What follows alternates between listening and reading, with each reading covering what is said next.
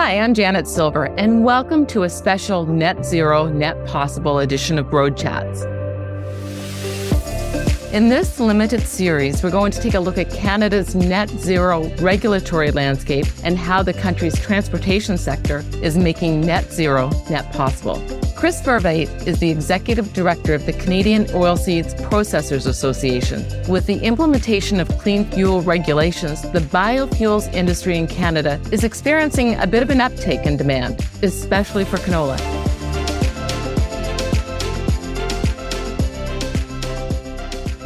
Chris, welcome to Road Chats. Thanks, Janet. Happy to be here.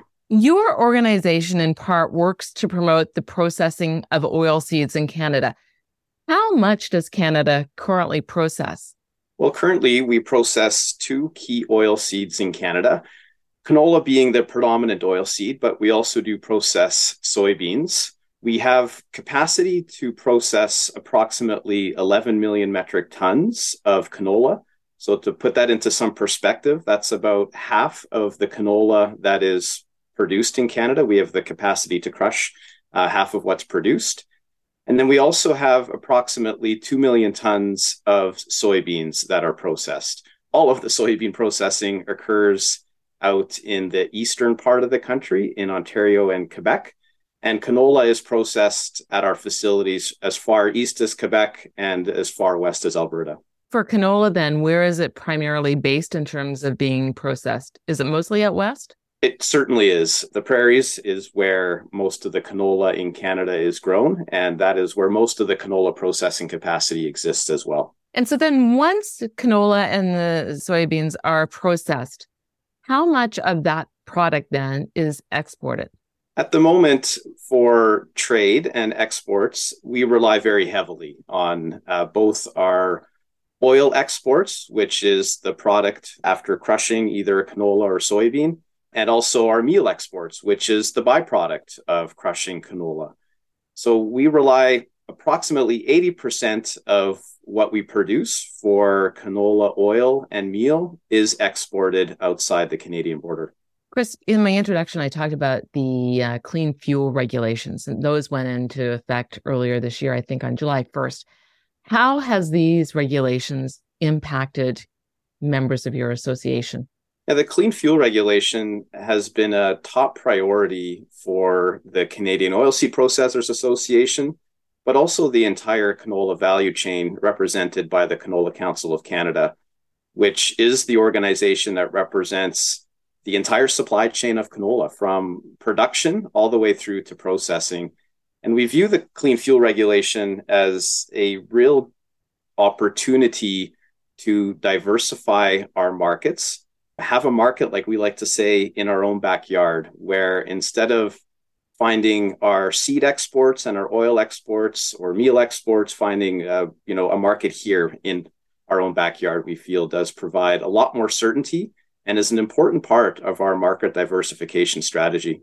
So has it changed how much of what's being processed is exported? The Canadian clean fuel regulations, has it impacted the exportation? We haven't seen any immediate impact of the clean fuel regulation yet in terms of incremental changes to the trade flow, shall we say. The regulation, we have to remember, was just recently implemented several months ago in July of this year. But as the regulation gains a foothold and we see the carbon intensity requirement continue to be strengthened with every passing year, that's going to send, we think, a market signal for our feedstock, the canola oil in particular, to be used in renewable fuel production. And we believe that, again, in the coming years, we're going to see more and more of that demand for our canola oil stay here at home. Right now, how much of the canola oil, do you have a figure on how much of that is being used for transportation here at home? Currently, we estimate that canola utilization, and I'm going to use this more in the seed equivalent, so in terms of what is being harvested by farmers and what is being produced by farmers, roughly 5 to 10% of the seed that is produced by Canadian farmers today finds its way into the biofuel market, whether that's the Canadian market, the US market, or the EU market. Those are our three key markets where canola is utilized for biofuel production and consumption. And are we importing then for use for the same thing for biofuels here in Canada from other markets? If we're exporting some, are we also importing? We do export, again, the seed, the feedstock. This is something that we've done for many years for biofuel purposes, but also, of course, for the other utility that canola has in food and feed applications. On the biofuel side of things, this is something that isn't necessarily in my bailiwick, but of course, we are cognizant of the fact that there are imports of finished biofuels such as biodiesel and renewable diesel coming into Canada. Chris, you spoke earlier about when the clean fuel regulations came into effect. You see it as an opportunity, right, for processing. And that because it just recently came into effect, it will take some time for your members to experience and get the benefits of that. When you talk about those opportunities, can you elaborate where you see this going? Yeah, so the opportunity from our perspective is to increase the crush capacity to produce the canola oil that we think is going to be demanded because of the clean fuel regulation. So we've already seen tremendous amount of investments announced for increased oilseed processing in Canada, to the tune of approximately in the next 3, 4, 5 years or so, we could see the capacity for processing increase by roughly 50 or 60%, which is unprecedented in terms of the growth for our sector. We've never seen this type of investment take place in our industry, in the history of the industry here in Canada. So it is being driven by policy and programs like the clean fuel regulation for the reasons I've outlined in terms of that demand signal we see coming in the years ahead. It's also being driven by demands for our products outside the borders as well. So I've mentioned that we do see more opportunities to market our products in Canada, and that's an important priority for us. But we see growing demands for canola oil and meal across the globe as well. And that's also been part of why we've seen this expansion of processing capacity take place. Chris, just for someone listening at home that may not understand, can you explain when you talk about crush capacity? What do you mean? Yes, I should be clear that when we talk about crush and processing, they're analogous. It's traditionally called crushing, but the oilseed processing, taking that canola or soybean or any other oilseed and effectively crushing it, squeezing it to get the oil out and to also produce the meal. Now, you said you could potentially see an uptick of 40 to 50%, correct? It could be even higher in terms of our processing capacity. 50 to 60% is currently what we estimate the growth to be in the years ahead if everything that's been announced for investments does come to fruition. So what is the industry doing to prepare for that? Because as you said, that is a staggering growth prediction for the next few years. Are we ready for that? I think we are. We're ready on different fronts. We're ready from the logistical point of view, of course. We're going to make sure that we have the infrastructure in place to move the additional volumes of canola oil and meal to markets. If the market ends up being here in Canada, we certainly see a lot of advantages from a logistics point of view where we don't need to necessarily ship our products as far. We derive the value by processing the canola, for example, here in the prairies, and then it gets used by ideally a renewable diesel or a renewable fuel facility here in the prairies as well. So there's a lot of synergies that can be gained from the logistics side of things. And we're also preparing, again, broadly as a canola value chain through the Canola Council of Canada to increase the production and productivity of canola as well. With increased demands, then there's also a signal for more supplies. And we are optimistic as a value chain and as a sector that we will be able to see increasing supplies to meet that growing demand.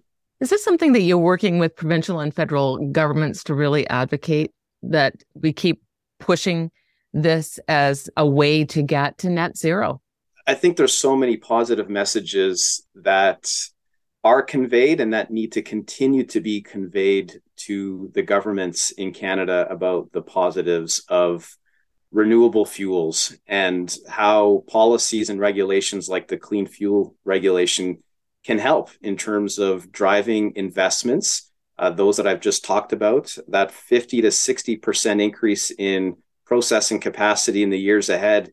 We estimate the investments of that to be approximately $3 billion Canadian. So a big number in terms of the investment value, and then all the spin-off effects that are associated with those kinds of investments, whether it's jobs, whether it's just economic activity, and often in areas of the country that are rural, where it's not as easy to find high-paying and stable jobs. So there's a lot of benefits on that side of the equation.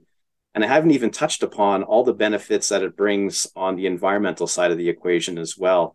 Canola use as a feedstock in biofuels is amongst the most efficient ways to abate GHG emissions from transportation fuels.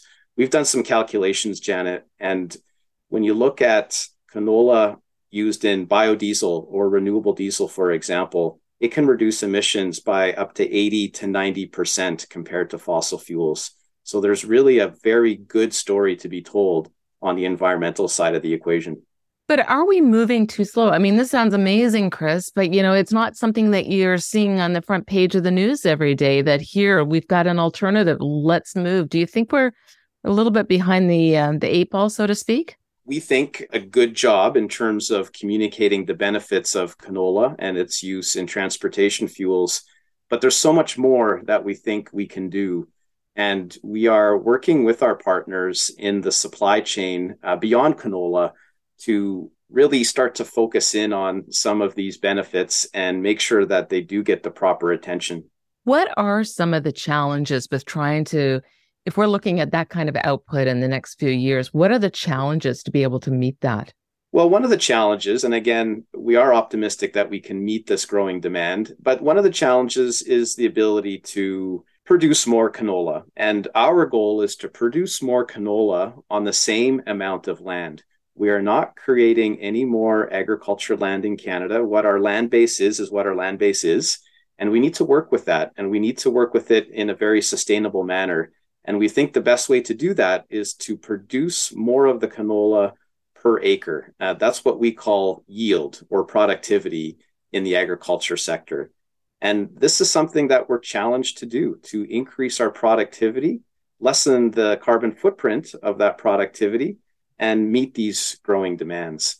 There's many different things that we will need to look at in the years ahead to make sure that we can increase the yield of canola and other crops in Canada.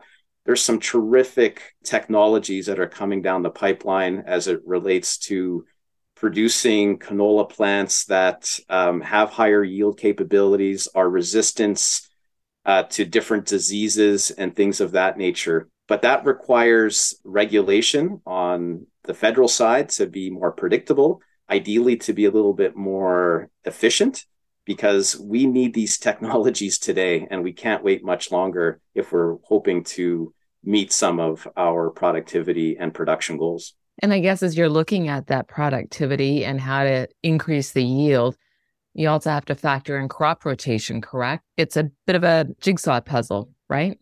Yeah, and it sounds like you have a really good grounding, Janet, in some of the fundamentals of crop farming. Absolutely, crop rotation is critical. And this is why we are so focused on productivity.